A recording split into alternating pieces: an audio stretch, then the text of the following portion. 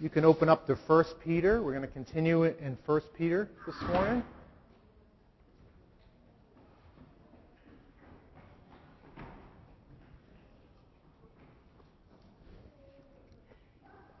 Since we're a small crew here, kind of like a living room meeting, I figured I'd sit in a stool. So make yourselves comfortable. Amidst this very exciting season of trusting the Lord to provide a building, I think it's appropriate for us to be excited and to think about how the mission is continued and accelerated through having a building, but there is something much more exciting and much more enduring. That's the gospel of Jesus Christ. And if there's one thing that we want to be most excited about, it's the wonderful good news. It truly is more exciting and more enduring. And so I'm very thankful that we're in 1 Peter, because I think 1 Peter is just such a great book that lays out the gospel and leads us in what gospel-centered living looks like, particularly amidst trials and the challenges of life. So I'm excited about this series and the long-term effect as we spend time just soaking in God's Word. So let's pray, and then we'll take a look at verses 3 to 5. We're going to go slow in this series. You can probably figure that out by the fact that we're only on verse 5. But let's pray and ask the Lord to bless our time. Lord, we just thank you for your word. Lord, I thank you, Lord, that you've given us your word, and your word is powerful. It's living and active. And God, that you visit us and speak to us and impart life and refresh us in you and lead us forward in you through your word and the power of the Spirit. And we just thank you, Lord. Thank you that the blood of Christ covers our sins, and that, Lord, your disposition towards us is one of mercy and grace right now, only because of Christ. And so we come before you, and we thank you. We look to you, Lord. Ask for your power that we could hear you speak as we look at 1 Peter. Lord, would you help me serve your precious people and magnify your name? We ask in Christ's name. Amen. Amen. This is the very beginning of 1 Peter. Peter has greeted these elect exiles. And then he says in verse 3, "Blessed be the God and Father of our Lord Jesus Christ. According to his great mercy, he has caused us to be born again to a living hope through the resurrection of Jesus Christ from the dead, to an inheritance that is imperishable, undefiled, and unfading, kept in heaven for you, who by God's power are being guarded through faith for a salvation ready to be revealed in the last time." 1 Peter 1, 3 through 5. Wonderful passage. When I was a kid, I used to wrestle.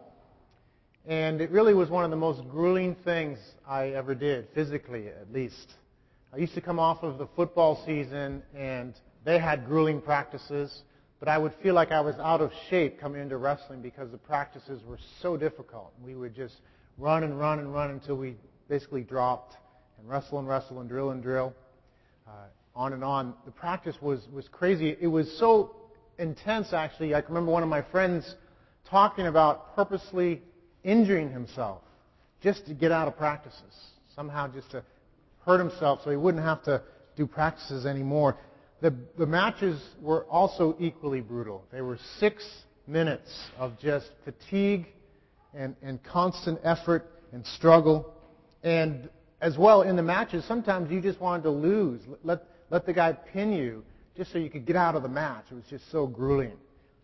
It was a hard sport, and there was something that we did as a team that helped us get through practices and ultimately the matches. My coach was a very good coach, and he would say this phrase over and over again. He would say mental toughness.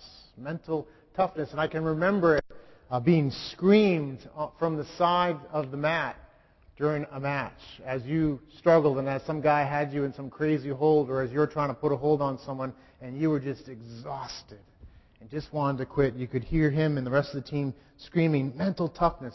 Actually, he used to say MT over and over again. Mental toughness. My coach was a great coach because he understood what wrestling was about. It was more than just about how strong you were, more than just about how much physical endurance you had.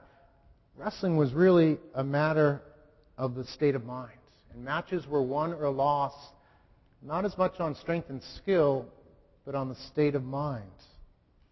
And the guy that had the right mindset that could endure those 6 hellish minutes often was the guy that won. Mental toughness, your perspective, your state of mind made the difference between winning and losing on the wrestling mat.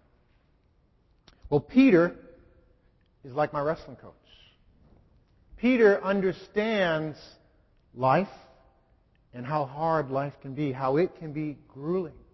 And he understands that our state of mind, what we think about life, what we think about God, how we perceive things, is really determinative in many ways to our success as Christians. So what he does in this book of 1 Peter, and particularly in the beginning, is he offers us some powerful motivation for life. And it's much more effective than yelling mental toughness to get you through the match. He is declaring the truth about God, that we might hear it as we're on that wrestling mat, struggling through life, feeling like I just want to give up to get out of this. God is yelling through Peter the truth of who we are and what God has done, that we might endure. God wants us to know that behind all our trials, behind all the struggles that we may have and we may face, is the infinite and sure power of God for our salvation. There is a reason to endure. There is a reason to endure anything, and a reason ultimately to praise God. So Peter is calling us to praise in this section. We're called to praise God because He has worked, because He has been active, because He has regenerated us, and He will keep us. So really this passage is about the strength we find in praise of God who has regenerated us and who keeps us. Right at the outset of this letter, Peter is talking about God's activity. He's reminding us of what God has done. It's interesting, really, at the beginning here, he's not talking about himself. You don't see much mention of Peter. He's not addressing the believers. He's not talking about the activity of the persecutors around them.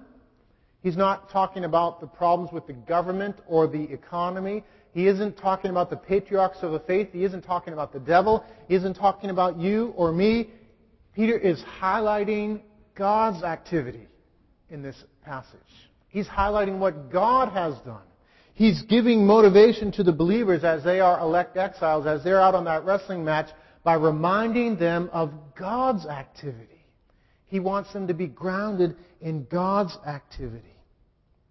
He wants them to be reminded of that. He wants us to find our life in that, and to find our life in that as we praise Him. So he says, "Blessed be the God and Father of our Lord Jesus Christ." What happens typically when we face trials? When we face challenges? What typically happens? What typically goes on in our minds and hearts? Where do our thoughts tend to turn as we're faced with challenges? Do they tend to turn to God's activity? Or do they tend to turn towards the trial, to what's happening? So if we have lack of money, where do our thoughts go? I don't have any money. What am I going to do? If we're underemployed or unemployed, where do our thoughts tend to go? I don't have a good job. I don't have a job. What am I going to do? If we're unfairly treated by others, if there are sinful patterns in our lives we cannot shake, where do our thoughts go? I've got this sinful pattern. I can't break it. And what happens to us when we face trials is that we tend to dig ourselves into the trial. We start to think about that trial, and we start to take on an identity that's tied to that trial. So no longer are we a Christian, we're somebody who doesn't have much money. No longer are we a Christian, but we're somebody who's unemployed, or we're somebody who's unfairly treated, or we're a sinner who cannot shake a particular sin. Whatever it might be. We tend to link our identity with the trial. We define ourselves and our life by that trial. So we're kind of like a car that gets stuck in the mud, and all we do is we look at the mud and we freak out and we floor the accelerator and the tires just go right in and we dig ourselves into the mud deeper and deeper. Peter comes along and offers us a tow truck or a lever to take us out of the mud. That's a tow truck of God's previous activity, of what God has done in your life, and what you have in Him, how He has acted, and how He will act. Peter wants the believers in Asia Minor to define themselves by God's activity, not by their trial.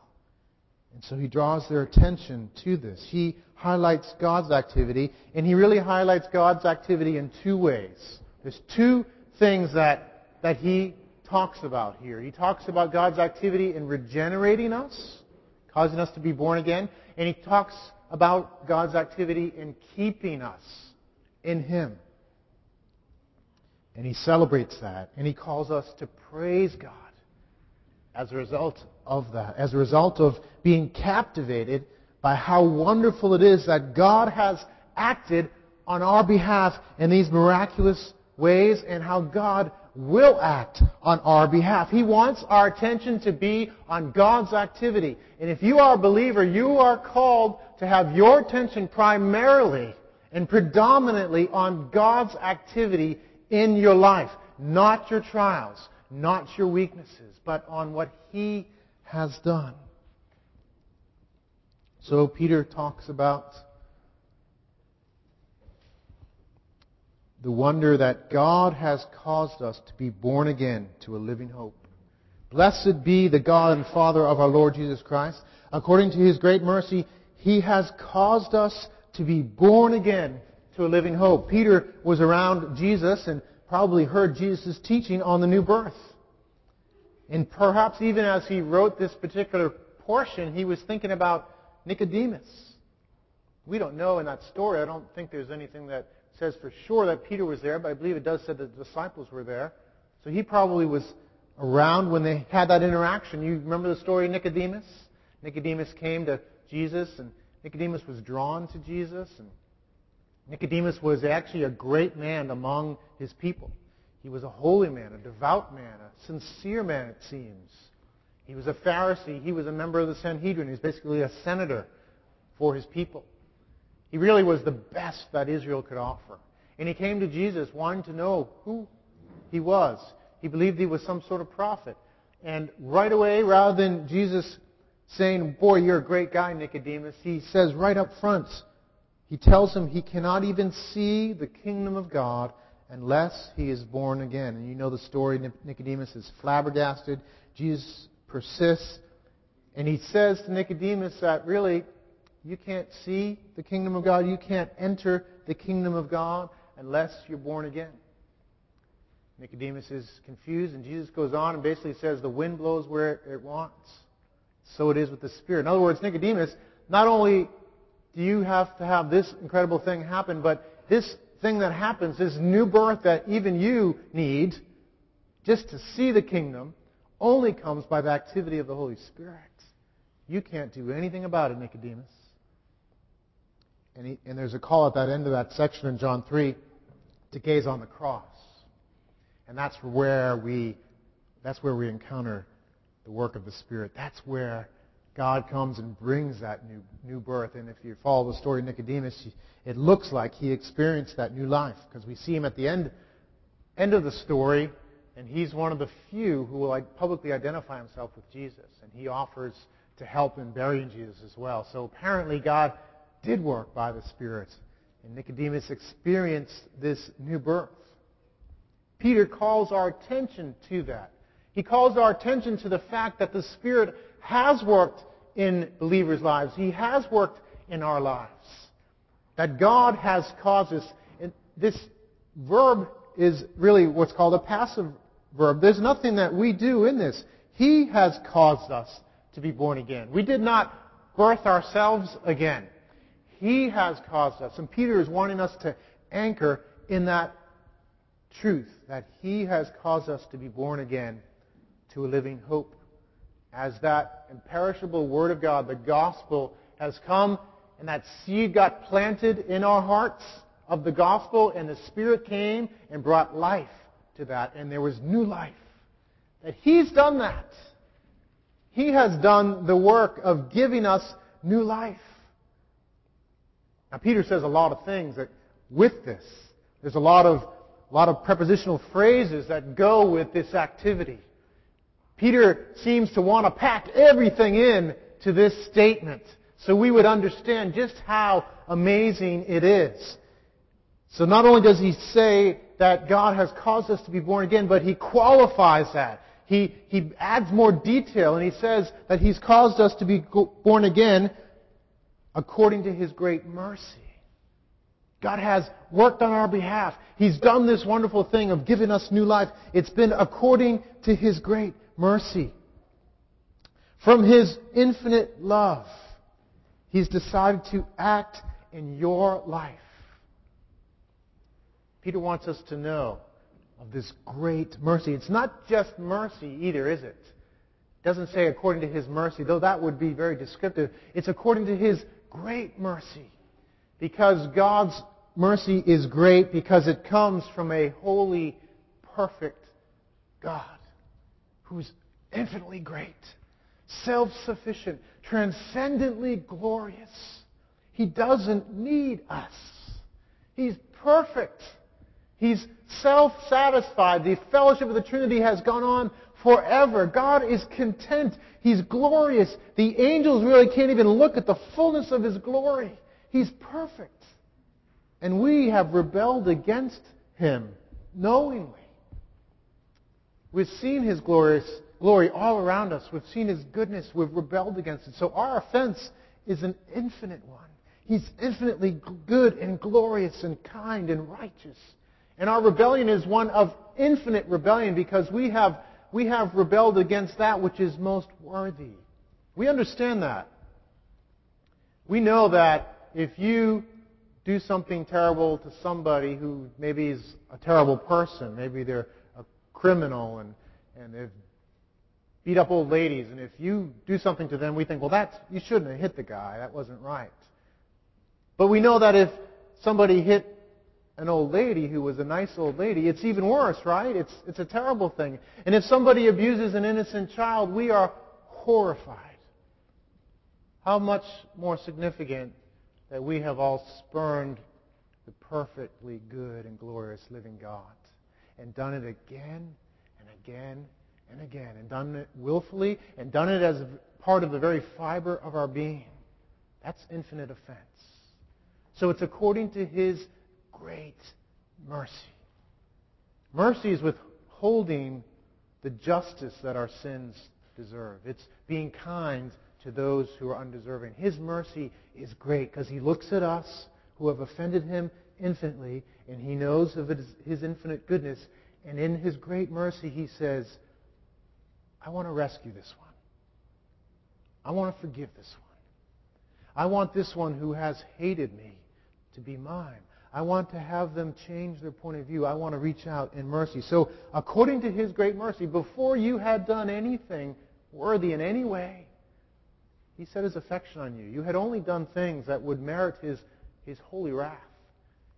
And according to His great mercy, He caused you to be born again. He gave you life. His mercy is great mercy. Our inheritance, the blessing of the new birth, the new life in Him, is according to His great mercy, Peter tells us. And He causes us to be born again to a living hope as well. This new life is to a living hope. It's not to a dead hope. It's not just a pie in the sky. This isn't Linus waiting for the great pumpkin. It isn't me waiting for Santa Claus, only to find out, I think it was at the age of 5, I'm being told to be quiet. I think it's because some people are supposed to believe in Santa Claus. Yeah. Anyone here? Only to learn at the age of 5 that there's more to the story. It isn't a false hope. It's not Publishers Clearinghouse sweepstakes that you fill out again and again, hoping to maybe someday be the person that gets the $1 million. It's a real and living hope. It's true. It functions for life. It works. It's not a dead hope. It's a real hope. And Romans 5 teaches us that our hope does not disappoint us because there's a deposit of it right now. You have the Spirit, and the love of God has been poured out. And it's only a little taste of what's ahead. A little tiny taste. It's a true hope. It's a living hope that will not disappoint. It is guaranteed. According to His great mercy, to a living hope through the resurrection of Jesus Christ. The most radical, the most fantastic thing the universe has ever seen is not the Big Bang, if that's how God did it. It's not a supernova. It's not the end of World War II. It's not even the creation of the world. The greatest thing in all of the universe that has ever happened and will ever happen is the resurrection of Jesus Christ. God broke sin and death. God initiated His new creation in Christ. And by raising Him from the dead, victorious over sin and death, He initiated the new creation. And the universe is going to be altered and renewed because of that. And if you are a believer, you are born again through the resurrection of Jesus Christ. Through what He did, now that same resurrection life that has altered the universe and is the most cataclysmic thing in the entire universe is your life, is your new life. And you have resurrection life in you. That same life that Christ experienced is your life. And that new and final order has been initiated. And it's working in you. And it's going to finish its work. It will be completed. You will experience the fullness of that resurrection life. He's caused you to be born again through the resurrection of Jesus. You are participants with Him in His resurrection. You are tied to Him. You are united to Him. And you experience the resurrection life. If you think science fiction is cool, if you like fantasy, try the real thing. Resurrection life. Belonging to Jesus. Peter wants to remind us of this, that we are born again according to His great mercy, to a living hope, through the resurrection of Jesus. We are born again to an eternal inheritance. Do you see that there in the section? To an inheritance that is imperishable, undefiled, and unfading. Imperishable, undefiled, and unfading. It's an inheritance that doesn't fade. It's an inheritance that doesn't get corrupted by sin. It's an inheritance that will be even more glorious. Will never be taken away. I think about 10 years ago, we, for the first time, were able to buy a new living room set. And I can remember what it was like. I had a bonus that I was given at work, and my wife spent that on getting this living room set. And it was this beautiful set. It was cloth, blue, navy blue. Guys, do you remember? Remember getting that living room set? It was so wonderful. And you come into the house, and there it is, and it's, the angels sing, ah, as you see this wonderful living room set. We loved it. It was one of those comfortable ones with the big fluffy pillows. You could just kind of get sucked up into that chair as you sat there. It was a wonderful set. Well, we have the set still. What's happened to it is over time, the sun has shone on that set, and it's gone from this nice navy blue to kind of a sickly gray color. And the mattress on the pull-out couch is no longer very comfortable. It's actually a torture device if you ever want to come over.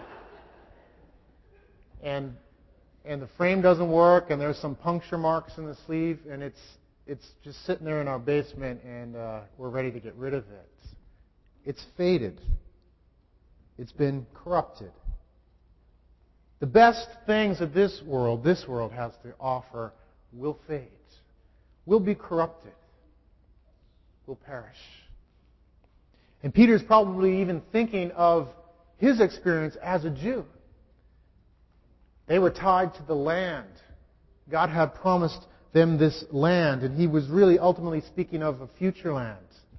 But their hopes were in the land of Israel, and they found over time that this land was defiled by their own sin. That this land faded in its glory and ultimately was taken from them.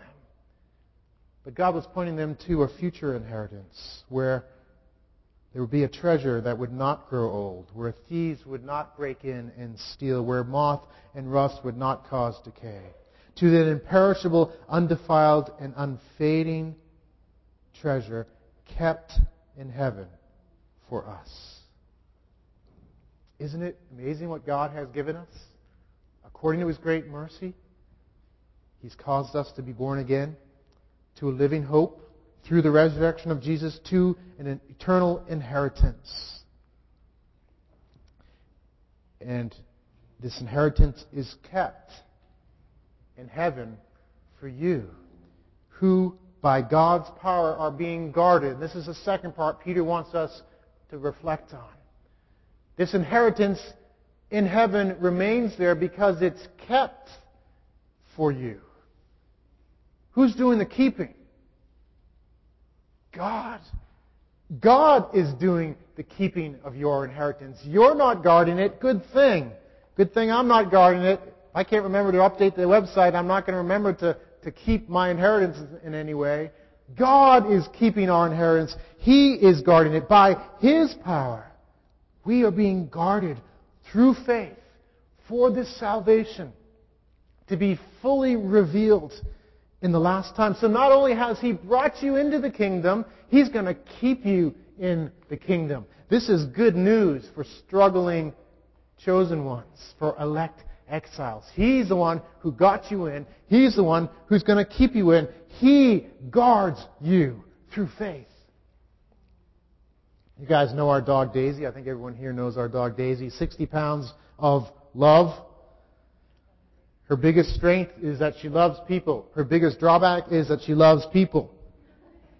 She thinks everyone's part of the extended family. One year we took her to the beach and she just spent the time running up to everybody, jumping on them, thinking it's another member of the family who I get to love.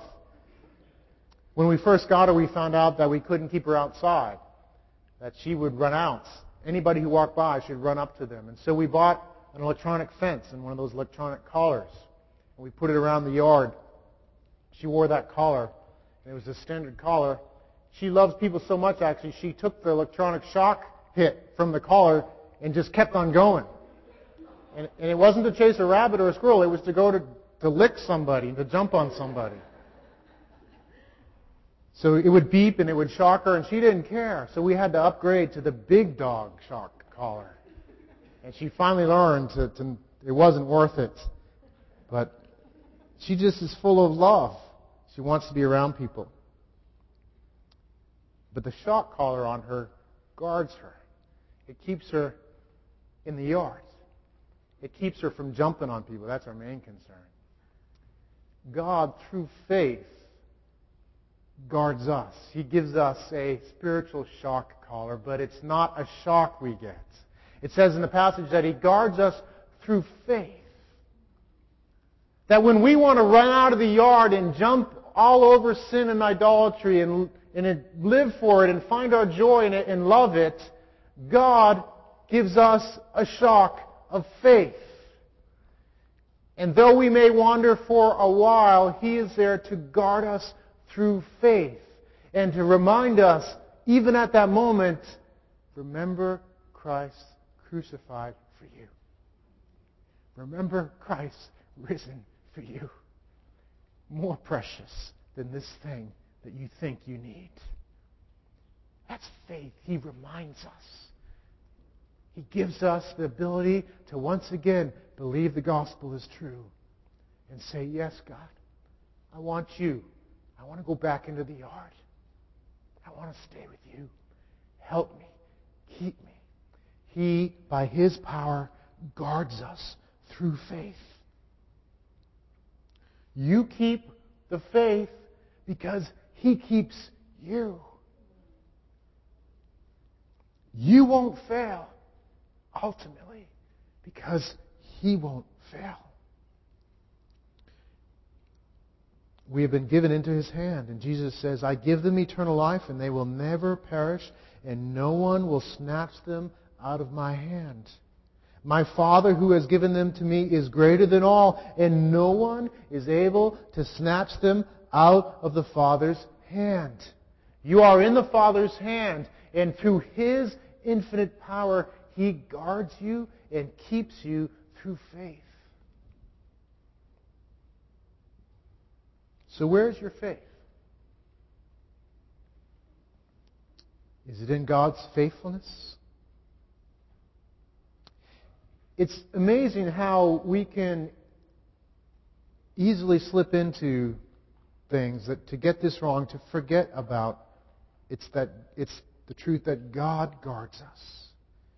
You know, sometimes we can fall into a spiritualized legalism that has our faith is in our faith rather than God's faithfulness. We think we're kept because our faith is strong. We get into a spiritualized legalism that says basically, yes, it's not works that save me, but we reject outer works, but then we turn to inner works, and we think it's my own faith. It's how strong my faith is that will earn me merit before God. It's because I stand strong in faith that I belong to God. And so our faith gets shifted from God's faithfulness to faith, our own faith itself. We repeat the same error of the legalists.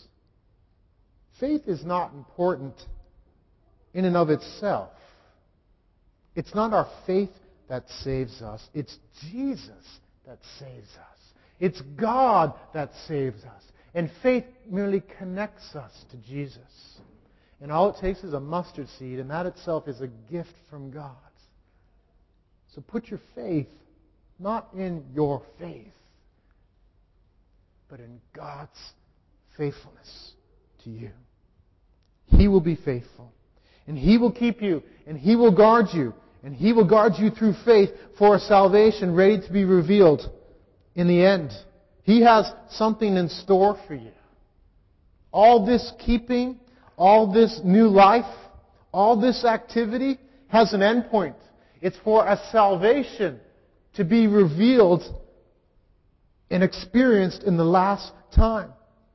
At the very end, when all the work of the church is done, when all of God's work through the church is done, God will say, enough, it is time, the King will return, the books will be open, our destinies will be complete, all things will be renewed, and we will be welcomed into endless joy and bliss.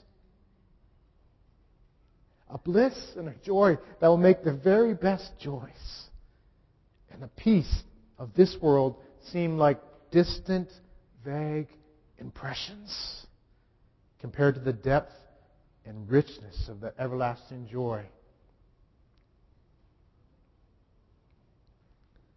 When I wrestled, we used to wrestle and we used to go through this grueling match just to have, at the end of the match, have a referee raise our arm and declare us the winner.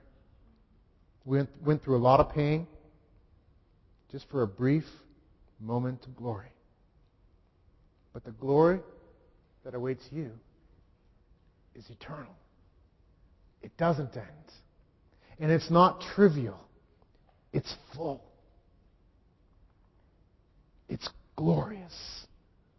It's beyond description. It's indescribable. And it's endless bliss. Hold on as He holds on to you for what lies ahead. Right now, Henrietta McKittrick and Mary Metzger, Elizabeth's mom, are there.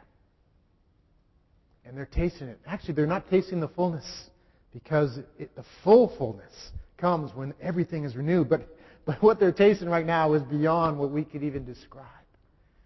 They are full of joy. they are experiencing their inheritance. And they know what it's like, and I'm sure they're cheering us on. It's worth it. Keep your eyes on what's ahead. Remember what He's done. And remember that He will keep us. That He will guard you. And when you get here, you'll know He's done it. So praise Him.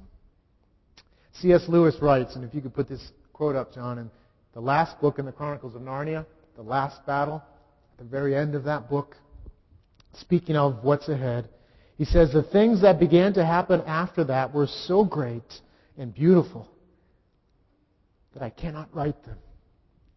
And for us, this is the end of all the stories. And we can most truly say that they all lived happily ever after. But for them, it was only the beginning of the real story. All their life in this world and all their adventures in Narnia had only been the cover and the title page. Now, at last, they were beginning chapter 1 of the great story which no one on earth has read, which goes on forever, in which every chapter is better than the one before. That's that salvation to be revealed in the last time. So Peter calls us, in light of this, in light of what He guards and keeps us for, in light of what He's done in causing us to be born again, to praise Him. He starts out this section, blessed be the God and Father of our Lord Jesus Christ.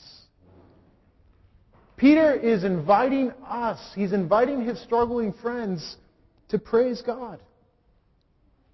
In light of God's activity, in light of God keeping us. The goal of all this is praise. The goal of this is for us to say, blessed be the God and Father of our Lord Jesus Christ. God wants this and has this as our goal. And you know what? The praise of God, God is not there as an egomaniac, thinking He's going to do all this just to get people to praise Him. God has no self-esteem problems. That's not the issue. He's perfect. He's perfectly glorious. He's perfectly humble in His glory. The reason He calls us to praise Him is from His goodness to us. It's from His goodness because we are made to find our life in Him.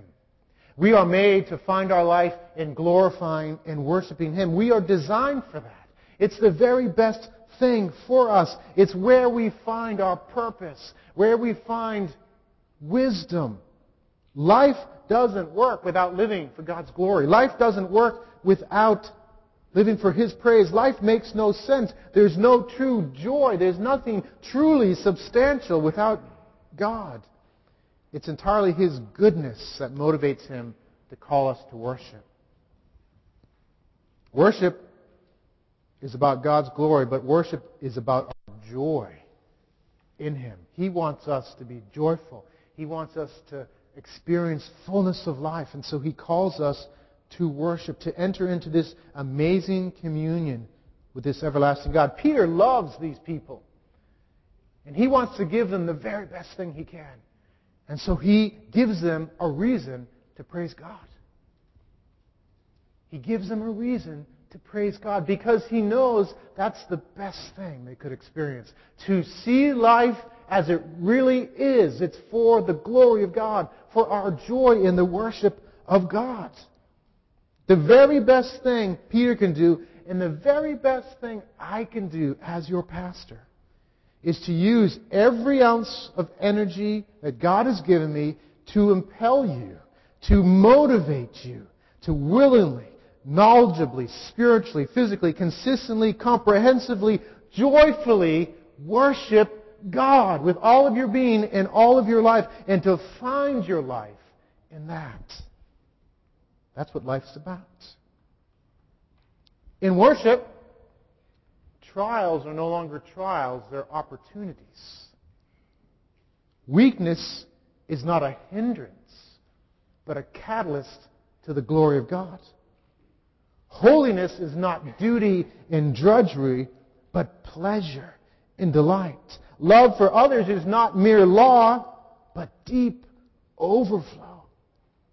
Our worlds are turned upside down when we live in worship. Completely altered as we test and approve of what God's will is. His good, pleasing, and perfect will. And if the band could come up as we finish up. In worship that is motivated and fueled by the grace of God, by the awareness, by the mental state, the state of mind of acknowledging His gracious activity and His keeping. In that state of worship, we have what we need to live successfully as elect exiles. May we say with Peter, blessed be, blessed be, blessed be the God and Father of our Lord Jesus Christ. According to His great mercy, He has caused us to be born again to a living hope through the resurrection of Jesus Christ from the dead, to an inheritance that is imperishable, undefiled, and unfading, kept in heaven for us, who by God's power are being guarded through faith for salvation, ready to be revealed in the last time. Blessed be the God and Father of our Lord Jesus Christ. Lord, we thank You for what You've done. And we thank You for this good word, Lord, that You've given us in 1 Peter. We want to be transformed by the wonder of our new life, its source, its means, its purpose. We want to be in wonder that You are the one that guards us. And we want to live all of life in worship of You. As a result, we ask and we thank You in Christ's name. Amen. Amen. Let's stand and close in worship. As you stand up, let's just take a minute. Just close your eyes and think about what Paul just talked about an inheritance undefiled, and that's Christ Himself. And let's just meditate for a minute here just on who we once were and who we are because of Jesus.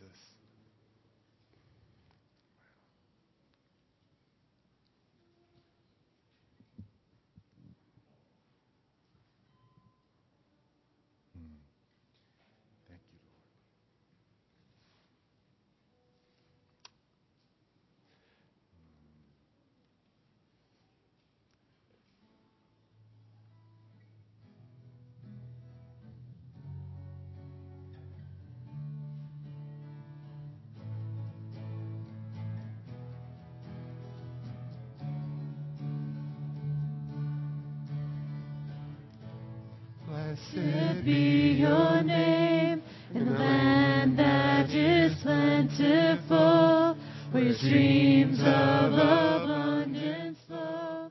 Blessed be Your name. And blessed be Your name when I'm found in the desert place, though I walk through the wilderness. Blessed be Your name. Yes, Lord.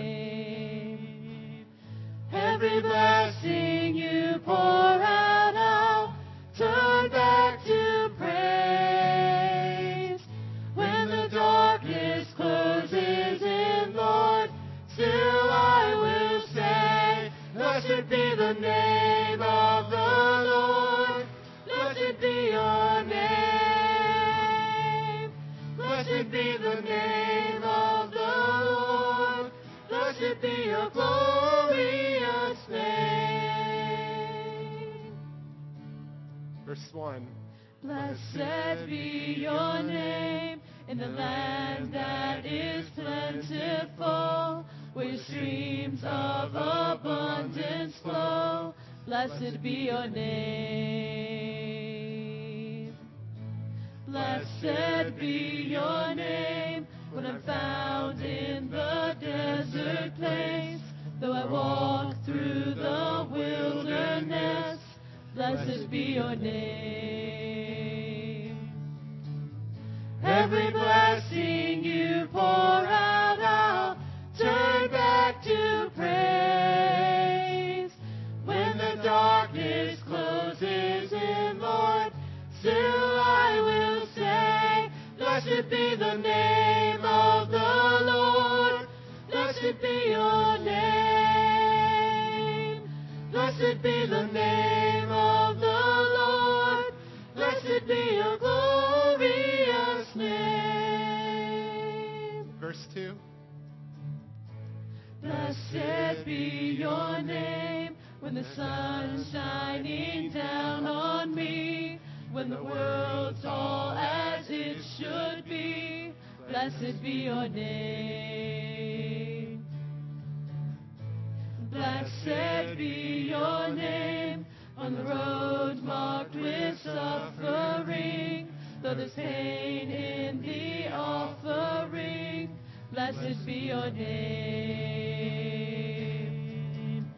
Every blessing you pour out, I'll turn back to praise. When the darkness closes in, Lord, still I will say, blessed be the name of the Lord. Blessed be your name. Blessed be the name of the Lord. Blessed be your glorious name. You give and take away. You give and take away. My heart will choose to say, Lord, blessed be your name. You give and take away.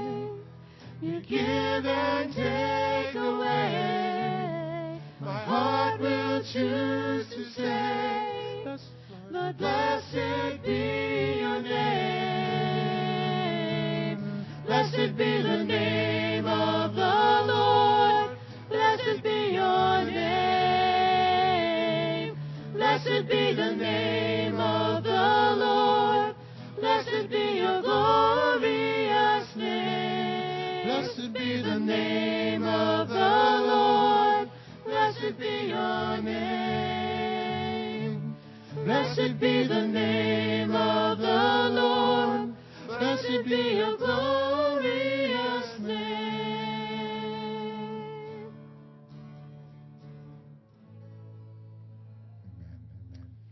Lord, we are so amazed at the inheritance you provided through Christ.